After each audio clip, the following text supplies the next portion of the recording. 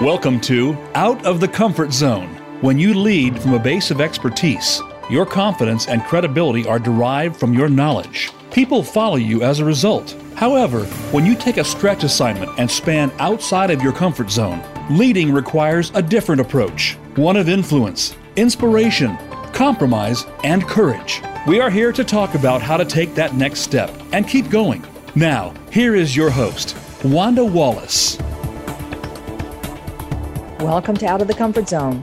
I'm going to ask you, how many times have you gone for that all-important interview for a new opportunity, whether it's inside or even outside your company, and failed to land the job, even though you feel like you had all the right qualifications? Or have you ever failed to get your message across in, say, a year-end performance review, or an introduction to a key stakeholder, or even in an elevator pitch? Well, we believe the solution for all of these communication challenges lies in both what you prepare and how you prepare. And I know you've heard that message, but today we're going to give you the solution for how to prepare and what to prepare. And I think you're going to find that it has enormous benefits if you take the time to do it.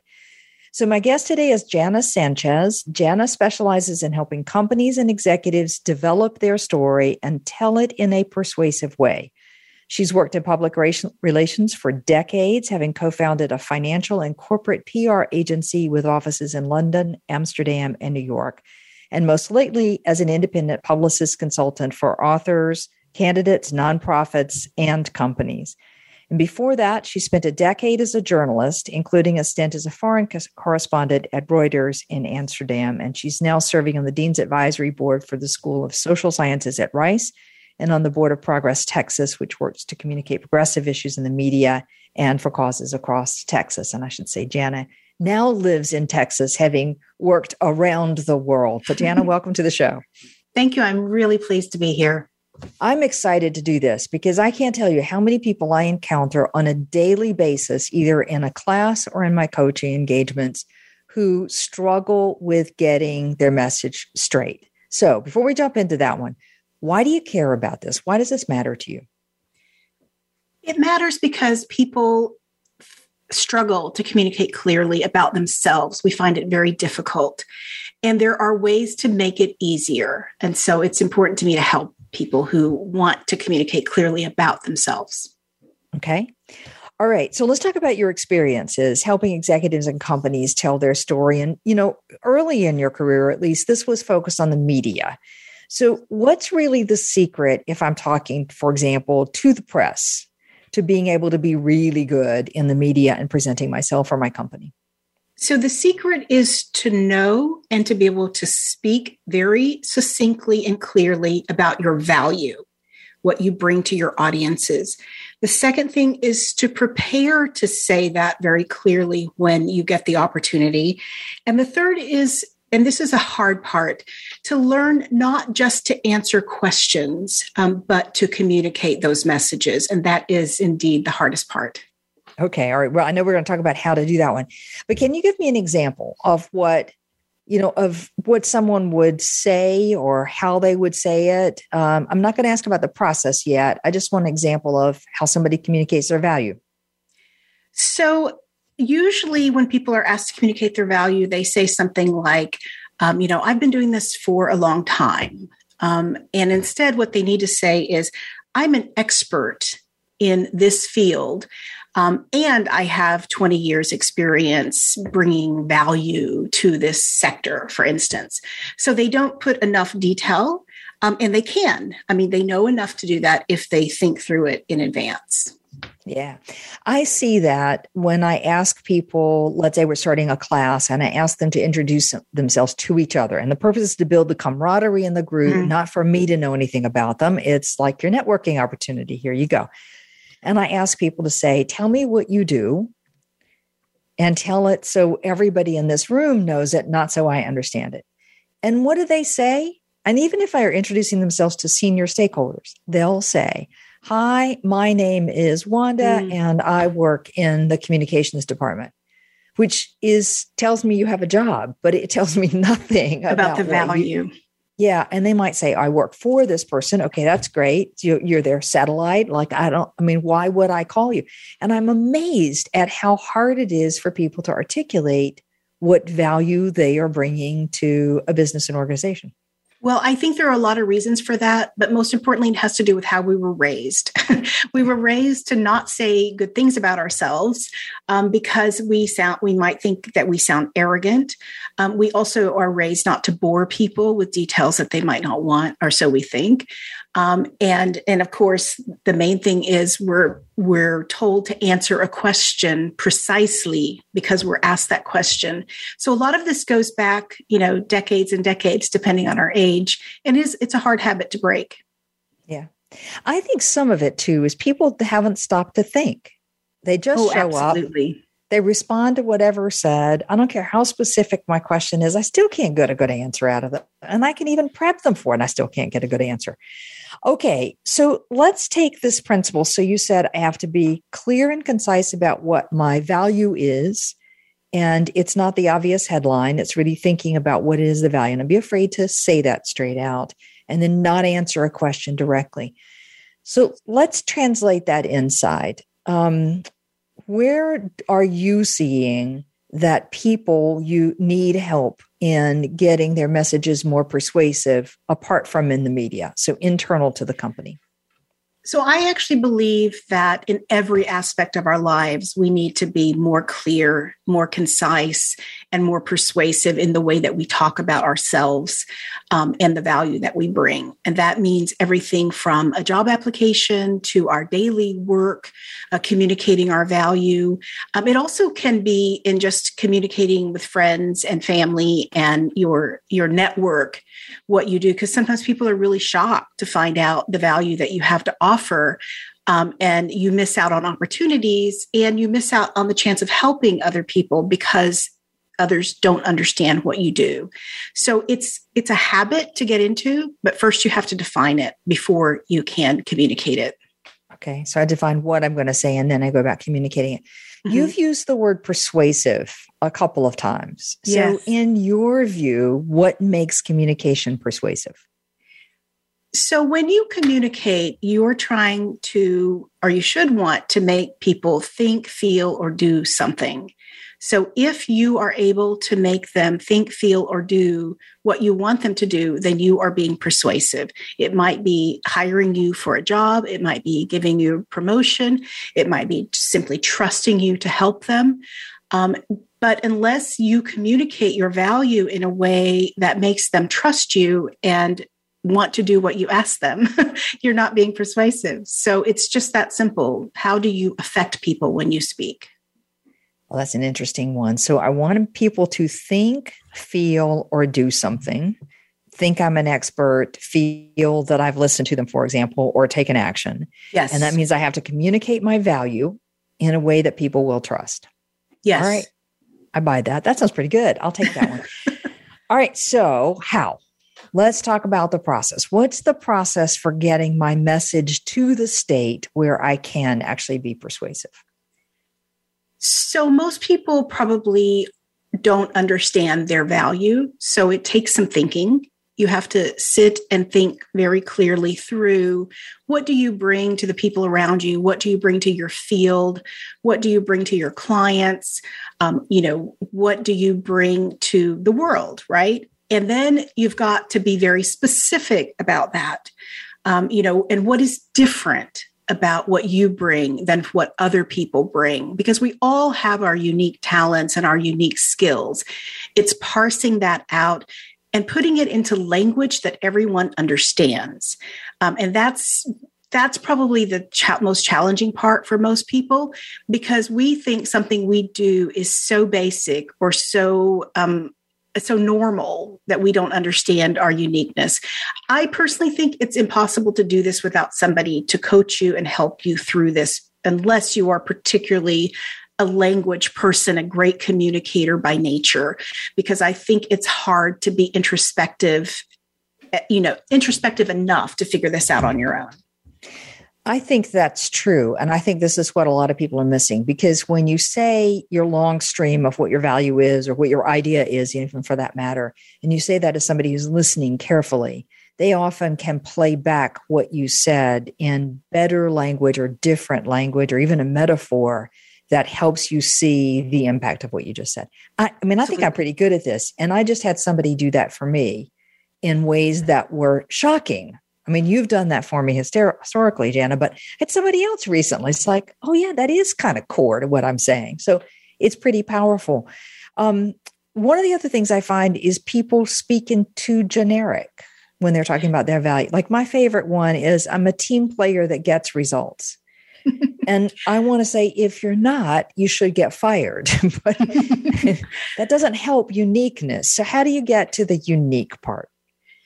I think it's asking, so what? So what? So what? You just keep asking that question. And what does this mean? And how is this different from other people?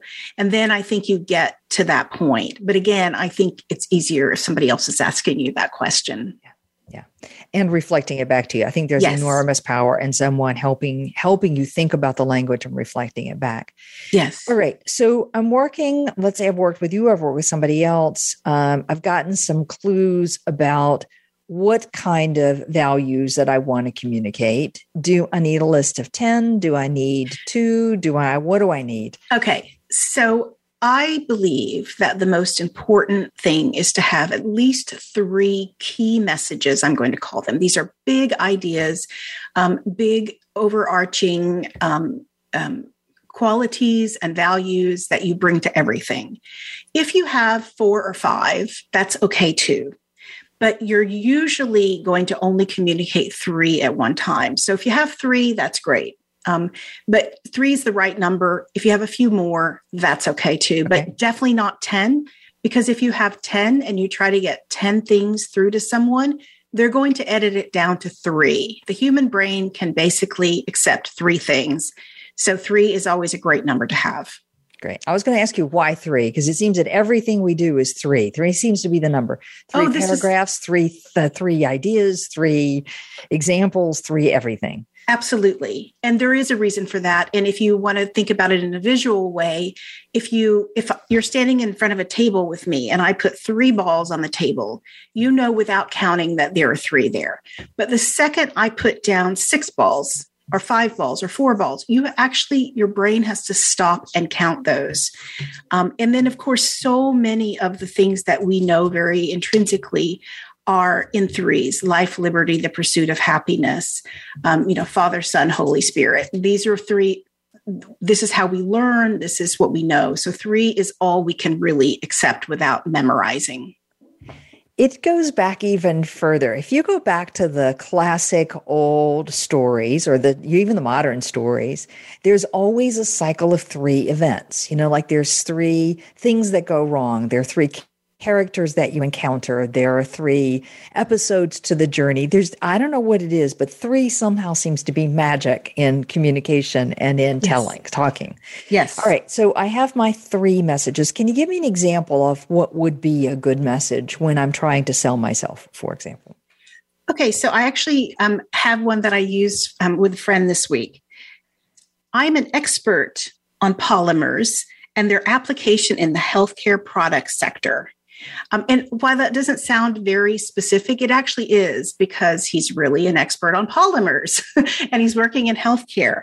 And he didn't have that in his description before. And I was struggling to understand what his expertise was. He's an expert in polymers, and that's a big deal. So, right.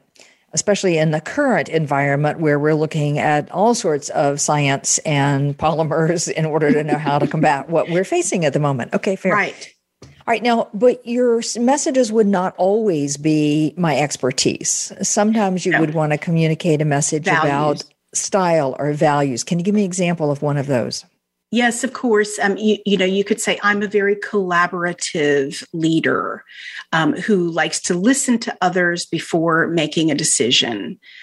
So, for instance, that is more a value about how you work versus your expertise. Yeah.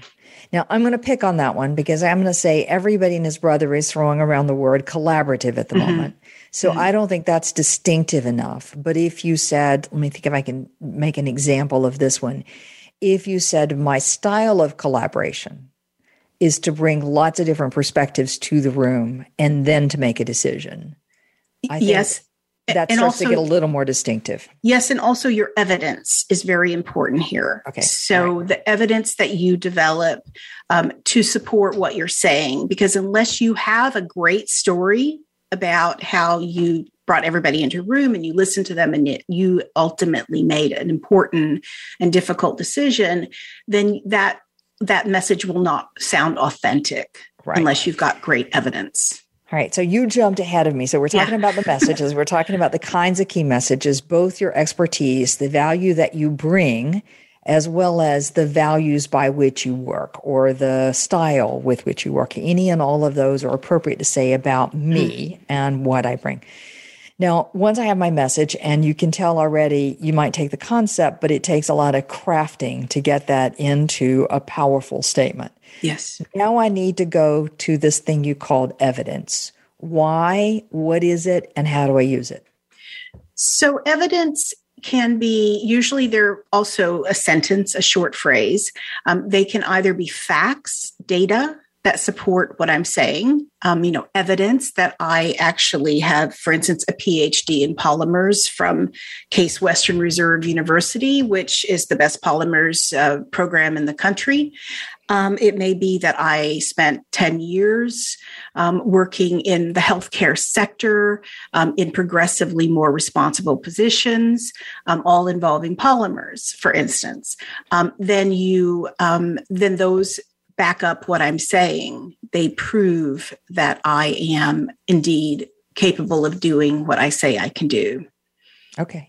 So it's evidence to prove the statement that I have made of the core message, the key message. Can also be, so that's a fact, but there are other kinds of evidence. You can have anecdotes.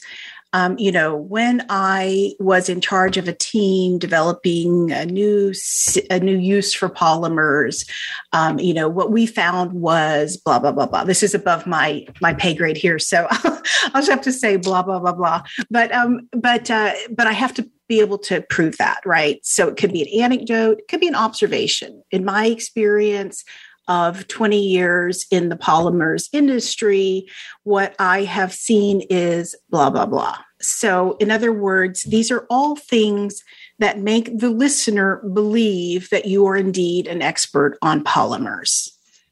So that's where the trust comes in. Yes. I mean, there's two components of that. One, it's an interesting story. It's genuine to me. It's the truth about me. So there's a feeling of authenticity attached to it. And the evidence makes you more believable, more credible, more trusted. Did I get that right? Yes. Okay. And also things that other people have bestowed upon you, such as a PhD or a book that's published or articles that you've written, give a lot of credibility where somebody else might not have that credibility. Okay. All right. And that's easy to do when we're talking about my expertise. It's harder to do when we're talking about my values or my style. But still there, you can give examples of where you've done something like this or where you encountered a problem and how you led a team through that solution is a way of demonstrating the value that you are espousing. Yes, I would say the softer the claim that you're making or the more human softness of the statement that you're making about yourself, the less factual the proof point can be, or the evidence can be. So you should be able to connect with your audience through the human emotion. When I did this, this is what I discovered. This is what I learned. If it's a softer skill that you're trying to demonstrate, then a more anecdotal or observational proof point or evidence would be more effective. All right. Now, already my brain is seeing how you could use this because one of our favorite tactics for interviewing, in fact, best in class interviewing, is to do what we call behavioral interviews. So as the interviewer, I would say, Jana, tell me about a time where you resolved a conflict between two team members. And that I'm asking for an example, but what you're doing is already preparing some examples that you might use. And then that makes a ton of sense that it's going to be a nice joined up opportunity to give me anecdotes, and I'm going to be looking for actions that support the behaviors I'm looking for. Yes. And let me add to that the first thing you should tell them is repeat your key message. Yeah. As I mentioned, I love resolving conflict. I think I'm particularly skilled at it. Let me give you an example. So you're going to repeat, first of all, the key message, and then you're going to give the anecdote. Okay. All right. So we're moving from, so let me back up, make sure everybody's following us. We have to have worked through what our key messages are. That means to get better language than we probably just naturally write down. That means a sounding board, probably with more than one person, multiple people, so you refine it. You get it to feel like you, to feel genuine, Yes. something you really believe, really own. It speaks to who you fundamentally are, both expertise-wise as well as values and characteristics-wise. Yes. Then for each of those key messages, and I want at least 3 and no more than 5, I want evidence. So facts and data, if it's on expertise, and anecdotes, stories, examples, if it's on the more human side, values and style characteristics. And I've prepared this and I've thought through it and I've got all of these at hand. So that's 15. I mean, how many evidence points do I need, by the way? So it can vary. I've had very accomplished people who might have 6 or 7 proof points for one message. And that's good, because if you're asked, we'll get more into the detail about this in the future, but when you're asked to give a message, you may not want to always give the same proof points, but you do want to keep repeating the same messages. So if you can prepare a lot of proof points, that's great, but you should have 3. Okay. At least 3. When you say proof points, you mean pieces of evidence. Evidence, So it's my yes. evidence, my pieces of evidence. Pieces of here. evidence. Okay, yes. fine. That's great. Just Sorry. make sure we're not confusing anybody here along the way. All right. So let's say I have 5 and I have 3 key messages. That's 15 pieces of information I have all together to support 3 core messages. Okay. That's a lot. That's a lot to pull together. If it's true about me, I should have lots of evidence of it. So it shouldn't be hard to do it. And if it's core to me, it shouldn't be very hard to do it. Okay. So now let's come to the magic, the secret sauce here. A technique you call bridging. So someone asks a question, whether it's in an interview or whatever circumstance, somebody asks a question and you say our tendency is just to answer that question. What are we supposed to do? An interviewer says, well, tell me about the biggest mistake you've ever made in your career. What do I do with that one?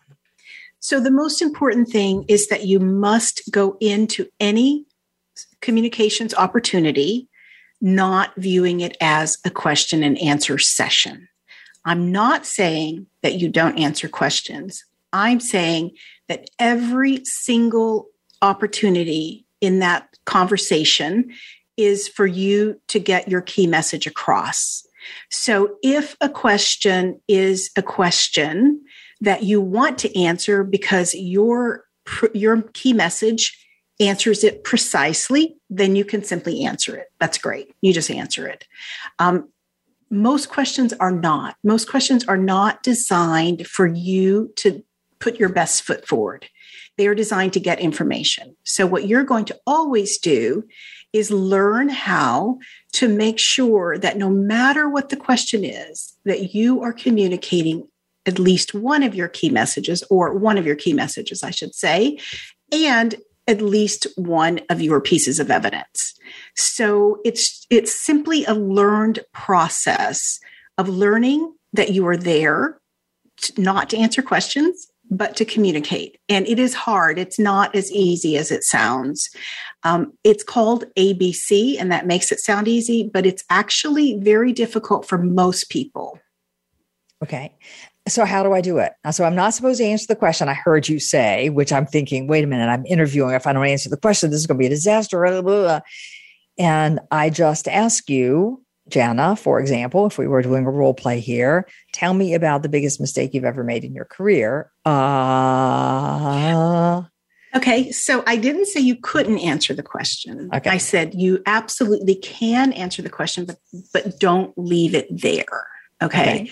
So however you respond to that question, you could acknowledge the question or you could answer the question. But then the next thing you must do is bridge and give me a key message.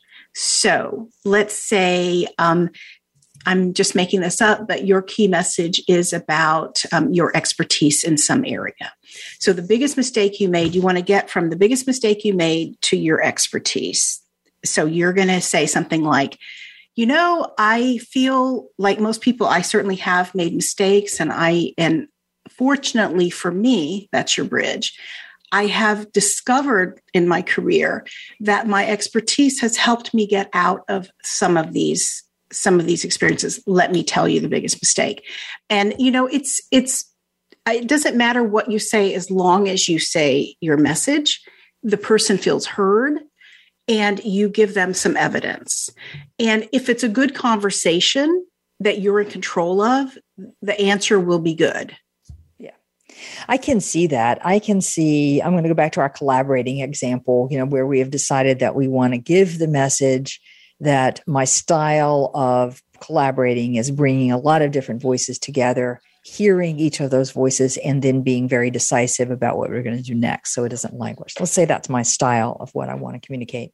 And I have some examples. And the question comes of, geez, Wanda, what's the biggest mistake you make? And I can see, most people, when I ask that question, will say, oh, yeah, there have been a lot. You're right. There are a lot of mistakes. I think, I've certainly made some big ones. That's a negative acknowledgement. Yeah. But I'm at least acknowledging, okay, great. Mm-hmm. And then I would say, my key style is to bring a lot of voices together. And when I haven't done that, I've made mistakes. And I could give an anecdote about that, or I could give an anecdote about a time where I started not bringing the voices in the room and I realized I was making a mistake and brought the voices in the room and it all turned out okay. Exactly. Okay. And I've answered the question, but I've also, more importantly, stayed in control of the interview process. So my message is now coming across. But Jana, doesn't this feel like you're repeating yourself all the time? If you're doing a good job, you are repeating yourself all the time. But if you have enough well thought out proof points, it won't feel to the person that you were saying the same thing again and again. It will feel to the person that you really understand your value, because I keep hearing it, right? Right. So it is important. Sometimes it does take people a couple of times to hear something before they really hear it. So don't be afraid of repeating yourself. Don't be afraid of saying the same thing again and again, but say it in a more interesting way. Change up the language a little bit each time you say it. By giving a different example, it's just another way of reinforcing the same message. I can see, I'm going to take this, we've been doing this as an interview. I'm going to take this to a year-end performance review, something a lot of people are preparing for at the moment or have just gone through. And always at the year-end performance, we want to make sure we get the highest rating we can get and hopefully the highest bonus if that's on offer at your company. Those would all be nice outcomes. But most people go into the year-end performance with a long laundry list of here's what I've done. And believe that my accomplishments, my achievements, my check the box doings are putting me in better standing than somebody else's check the box having doings. But that doesn't, what most managers will say is, yeah, you've done a great job of that, but you have no idea how much of a great job 5 other people on the team have also done, because we don't know that. So we have no idea how they're presenting themselves. And that laundry list doesn't actually get at the value. No, and that's why it's really important that you can get all of those things in as long as they relate to a specific message, right? So if you know what the 3 most important things that you've contributed in the broader sense, what are these key overarching values that you brought to the company in the last year, and you put them in buckets, then your key messages will need to be written out. You'll need to think through them and think about how each of these examples strengthens one of your key message. So if you start from the evidence that you have, you should be able to organize it into bigger buckets of values. Right. So, instead of just stopping, if you've done 15 great things, then organize that into 3 categories so that you can really make your argument for yourself and that you can repeat to people what you've done, because people aren't sitting around paying attention to what you've contributed over the year. That's right. And especially if those 3 key messages, the 3 core values that I want to attribute, are something that I know my manager and the organization is looking for at that moment in time. And I'm not talking about team player. We're expecting everyone to be a team player. I have a statement of, if it's one of your main company values or it's one of your core leadership attributes, then it's not distinctive because everybody's doing it. So, get out of that and find another way to say it. But let's say growth has been a big theme, then you want your accomplishments organized around how you've helped grow the business.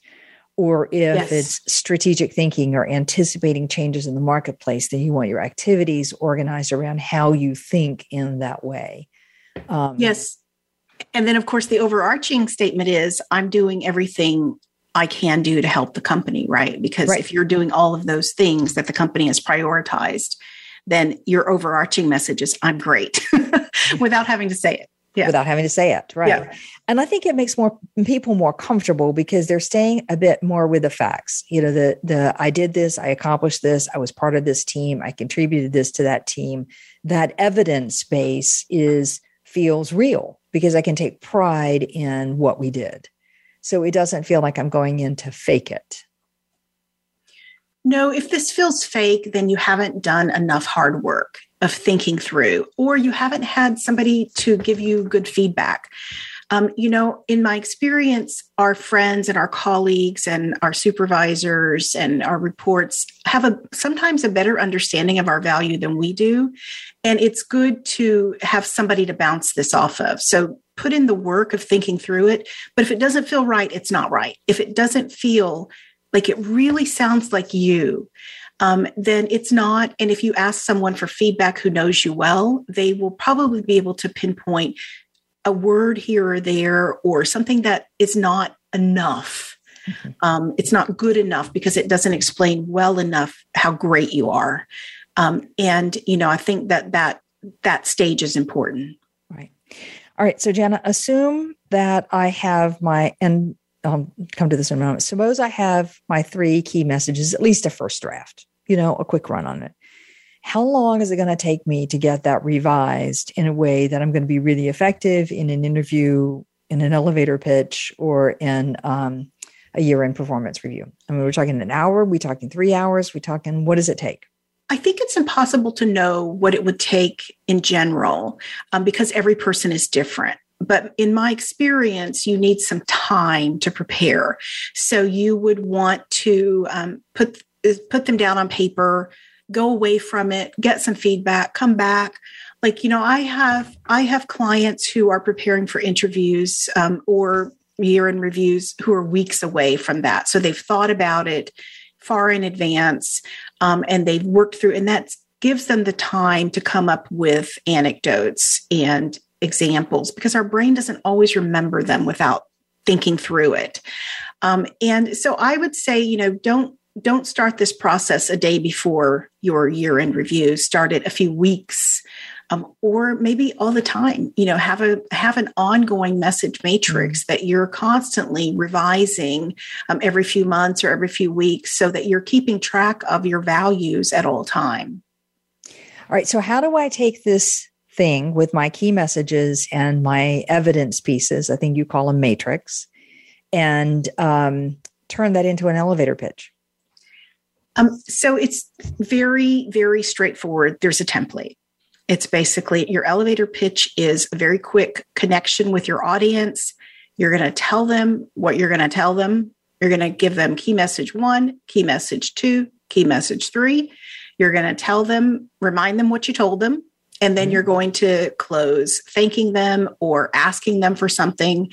It's just a very simple format that is actually the same format for any kind of persuasive communication. And it revolves around those key messages. So if I have a lot of time to be persuasive, I'll give multiple pieces of evidence. If I have little time to be persuasive, I give little pieces of evidence or none. But knowing my key messages, it knows what I want to say. And I think, like I run into a key stakeholder, let's say, in the days when we were all in the elevators together. And I have the elevator ride in effect, and I have a key message I want to get across. That's my moment to say, hey, I'm really proud of, or we've really succeeded at, or whatever. And it's my key message. And then if the person says, geez, I'd like to know more about that, I have my evidence right at hand. Yes. To be able to follow up with them either in an email or in a meeting or in a whatever it is. And it was convincing. Correct. And it's also important to think about every opportunity in an interview or in an annual review. Your opening is probably always going to be your elevator pitch. You're probably going to tell them right away, all three of your messages right away. Just you need to know them. You need to really believe them and know them, and be prepared to give them. Okay. All right. Now we've talked about this in terms of communicating about yourself, but I'm presuming if we're communicating about a product, it'd be the same thing, or selling an idea, or I lifted it exactly from that. So I did it backward. I came to it from the other point of view. It's very easy to understand that you might need 3 key messages about a company or a product or a project or something, but we don't think of our own communicating about ourselves in that way, but it's exactly the same process. Exactly the same. Okay, Jana, brilliant. Thank you very much. We're going to take a break at this point. Summarize the notion here is I need 3 key messages, maybe 5, but 3 is a good number. For each message, I want 3, 5, 7 pieces of evidence, whether it's a fact or a data point, an anecdote, a story, an example that illustrates that key message, that underpins it and in effect proves it. I want that to be revised and revised and revised and revised again until it feels very much like me. It's got the right kind of language. I own it. I'm comfortable with it. And then that becomes my persuasive communication, whether it's an interview, an elevator pitch, a year-end review, an opportunity, an introduction. I'm ready to say what it is about me. And the key message in there too is not just to answer the question, is straight out answer the question. I might answer the question or acknowledge the question, and then I want to link to my message and tell a piece of a story or something related to that message. Okay. So my guest today, Jana Sanchez, as you can tell, she specializes in helping companies and executives develop their story and tell it in a persuasive way. Jana, if people wanted to get in touch with you, how could they find you? They can email me at me, as in M-E, at janasanchez.com. And that's JANASANCHEZ.com. Perfect. All right. We're going to take a break. When we come back from the break, we're going to bring in a third guest who's actually gone through this process with Jana for a job interview. And I want to hear firsthand from her experience of using this matrix. We'll be right back.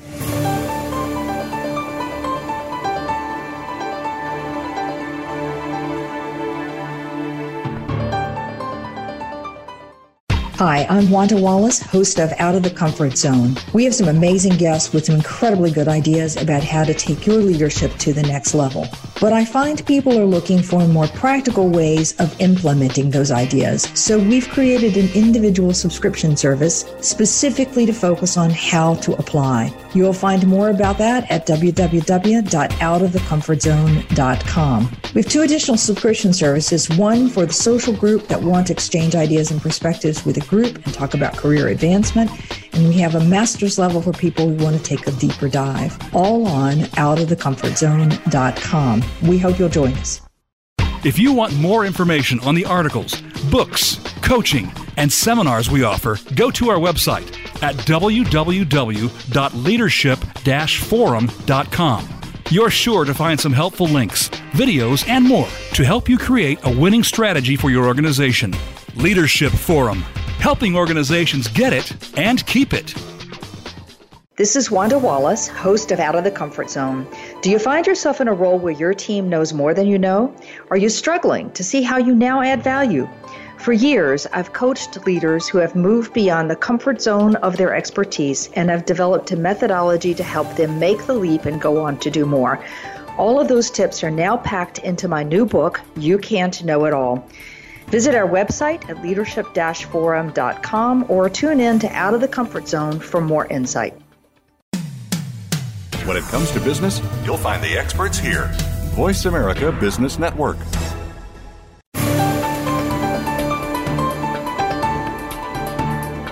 You are listening to Out of the Comfort Zone. To reach Dr. Wanda Wallace or her guest, call into the program at 1-866-472-5790. Again, that's 1-866-472-5790. You may also send an email to wanda.wallace@leadership-forum.com. Now, back to Out of the Comfort Zone. Welcome back to the show. With me today is Jana Sanchez. Jana specializes in helping companies and executives develop their story and tell it in a persuasive way. We've been talking about the power of having your key message, making sure that you understand what your evidence is to back up that key message, doing the revisions that help you distill that into ways that sound unique for you and that you feel truly represent who you are and what you want to say in your message. Now, we were going to bring in Laura, who's worked with Jana, and she's just done this whole process of creating her key messages and her evidence to go along with it and use that in an interview in a big job opportunity. So, Laura, welcome to the show. Hello, Wanda. Thank you. I'm very pleased to join your show. We're glad to have you here. So how long did it take you to get this message and the evidence really developed? It took me about 10 to 12 hours, including discussions with my colleagues. Okay. And do you know how many iterations of this you did? Or are we talking 3, 5, 15? I had 6 sessions with Jana. Okay. I was very pleased. I was very lucky about this. 6 sessions with Jana, and then homework in between sessions, then discussions with my colleagues, and then refinement. Okay. And then a kind of rehearsal with Jana. Okay. All right. So rehearsal is coming to the part about rehearsing how you answer questions. I'm going to get to that one in a minute. I'm interested in the colleagues part. When you talk to peers, how did you go about doing that? Who did you pick? What did you ask them for? Just tell me a little bit about it. I asked 3 colleagues. All of them are team leaders, and they work with me or for me in the last at least 5 years. They know me very, very well. And I asked them to highlight to me what are my core leadership qualities or leadership style that they remember from working with me. And then actually they wanted to listen first to my messages. Then I gave them my messages, and especially the first 2, they say, it's exactly you. It is up to the point. We can confirm it 100%. And then they started to comment on this and giving me examples when and how they observed it and confirmed. And I was very pleased about this. And of course, they gave me a critical feedback on one message that was a little bit too general and a little bit a buzzword, leading with purpose. They say, well, it is a little bit buzzword. Everyone is saying this. You have to make it more tangible. Not only I'm a leader because I can communicate a purpose. And therefore, I refine the message. Oh, great. So you have I lead with purpose. What did you refine it to? I encourage people, and I can align people to work together to achieve a joint vision and opportunity. Okay. That's pretty cool. All right. And I can imagine then backing up with some evidence behind that, some stories about doing that would be pretty powerful. All right. So what really helped you get comfortable with this, the message and the evidence? It was a long process, and I think it took me 3 stages or 3 steps to become comfortable with my message metrics. So in the first stage, it was very specific questions by Jana helped me to select and formulate my messages, which were well described in my personal leadership style and qualities. Jana asked me questions like, what did you do differently from other leaders so that you were successful? Can you back this quality with 3 examples? She challenged me all the time, and it was extremely helpful to synthesize my value. And I had a list of 10 to 15 qualities that I'm good in. So, of course, it is a dialogue. It requires a dialogue to filter out what are the top 3 qualities. So this was extremely helpful.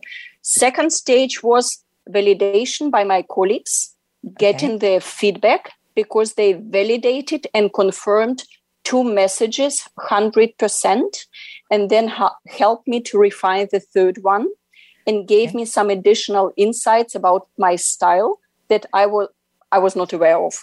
And the third stage was practicing.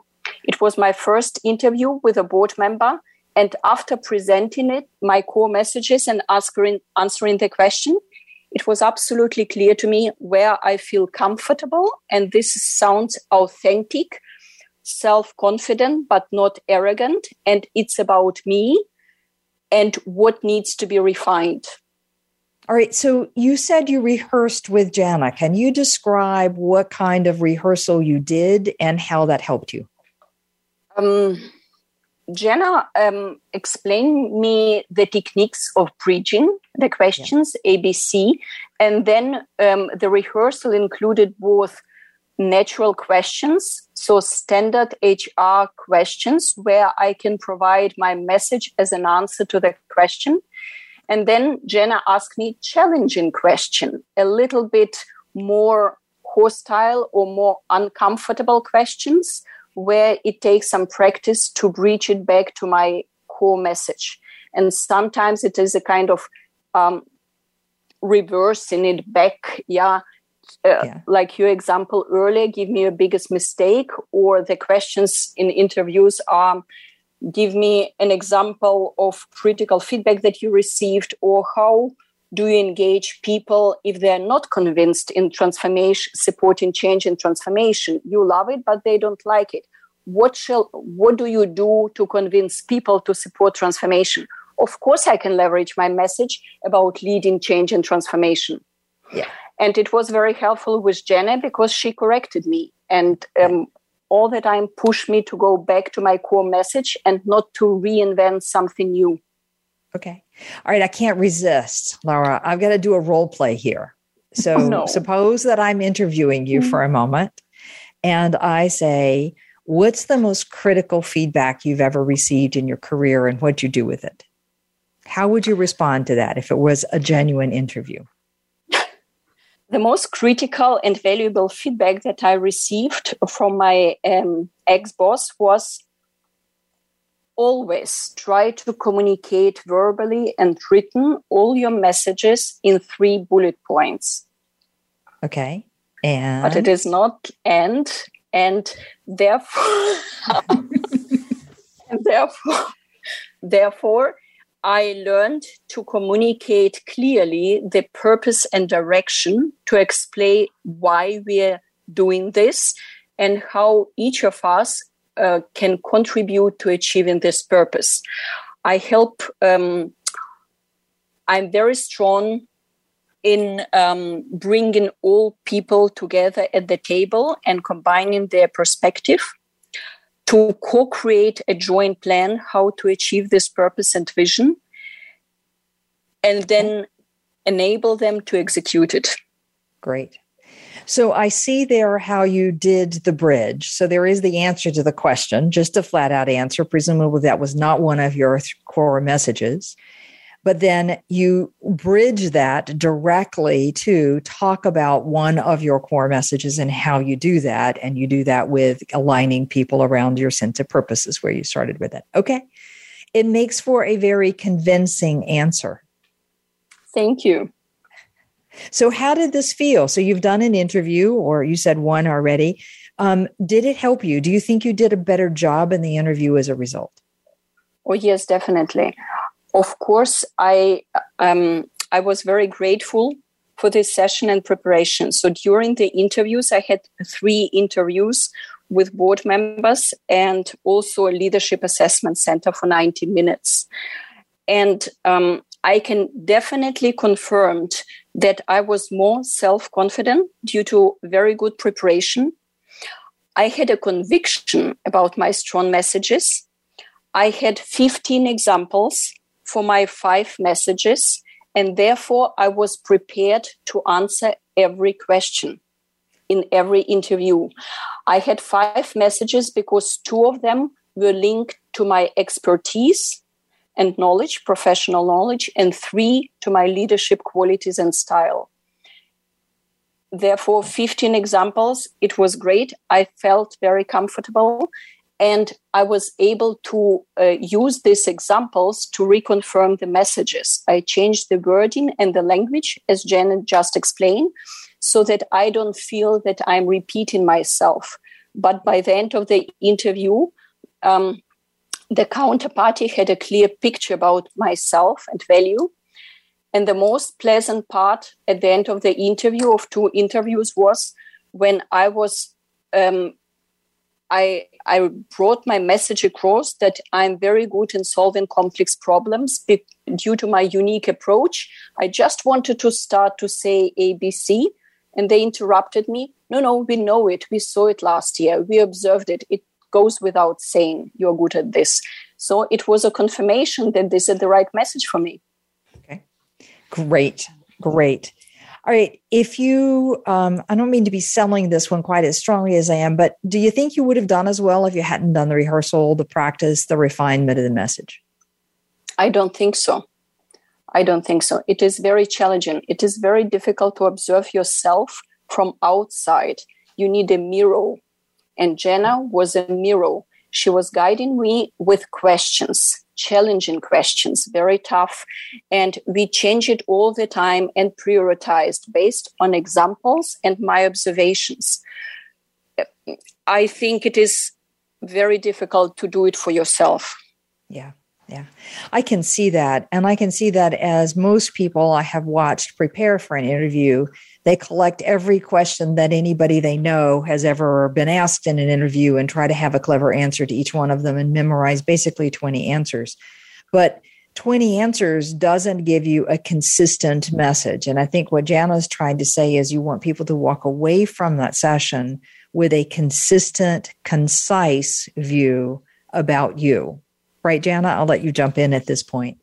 Absolutely. Not a laundry list, but a piece that you've already edited so they know exactly what's important to you and who you are. Okay, great. Jana, any last pieces of advice that you would offer? We've got just a couple minutes before we close. I just think it's very important to, think about yourself as someone who needs key messages. I mean, it's quite a jump for most of us. We don't think of ourselves as needing key messages. And once you get into that frame of mind, it's about how do you get them through. And it does take practice. I love Laura's example of getting her colleagues to give her proof points or evidence. I think that's great. And you see that the effort pays off. Right. So it's great to have the opportunity to talk about this. I can see this. We've talked about this in terms of selling yourself, but I've seen it every time I've ever worked with a senior executive on something like executive presence and making sure that they have a concise message. One of the core elements, I think, that is mandatory to have executive presence. In fact, if you don't get that part right, anything else that we might teach you about the body language is kind of not important. Because I want to know, do you have something to say? Can you get the point across quickly? And I find it surprising how difficult it is for people to understand what their core message is. It takes a lot of clever thought to get to what really do I want my audience to walk away remembering about what I said. And that's what we mean by a key message. It kind of goes full circle back to the idea that we're used to answering questions rather than telling our story. So we sort of expect people to ask what they want to know, but really we have to be prepared to tell them what we want them to know. Right. Well, thank you. Thank you, Laura. Thank you, Jana. Kind of a fascinating series of exchanges here around how we sell ourselves or our product or our idea or our company or almost anything else. And the notion for persuasive communication, if I go back to the very beginning, persuasive communication is I want people to think, feel, or do something. And I want to do that by showing my value in a way that they trust me. The way to do that is to be really, really clear about what your key message is, 3 to 5, no more. Anything more is too much. And then to have evidence to back up each of those key messages, whether it's a fact, a data point, or an anecdote or a story, or even a metaphor for that matter. Then I'm ready with this matrix of key messages and evidence that's going to allow me to respond to every question. Where response might not be a direct answer, it might be an acknowledgement followed by my message. But it allows me to consistently link back to my message so that people remember it. And I remind you that we have to say things probably about 8 times before people really let it sink in an oral format. So this is just another way of having a clever system for repeating, and repeating in a good way, in a way that feels genuine and real. I love it. So Jana, thank you. Laura, thank you for sharing your experiences. Very much appreciated. And if you've liked what you've heard today, check out our subscription service at outofthecomfortzone.com. You'll find some other ideas about how to apply these concepts and others. And definitely, if you like this podcast, please like us on your favorite podcast player. And other than that, join us next week for more wisdom in getting out of your comfort zone. Thank you for joining us today. Tune in for another edition next week with Dr. Wanda Wallace on the Voice America Business Channel. Reach outside your comfort zone this week.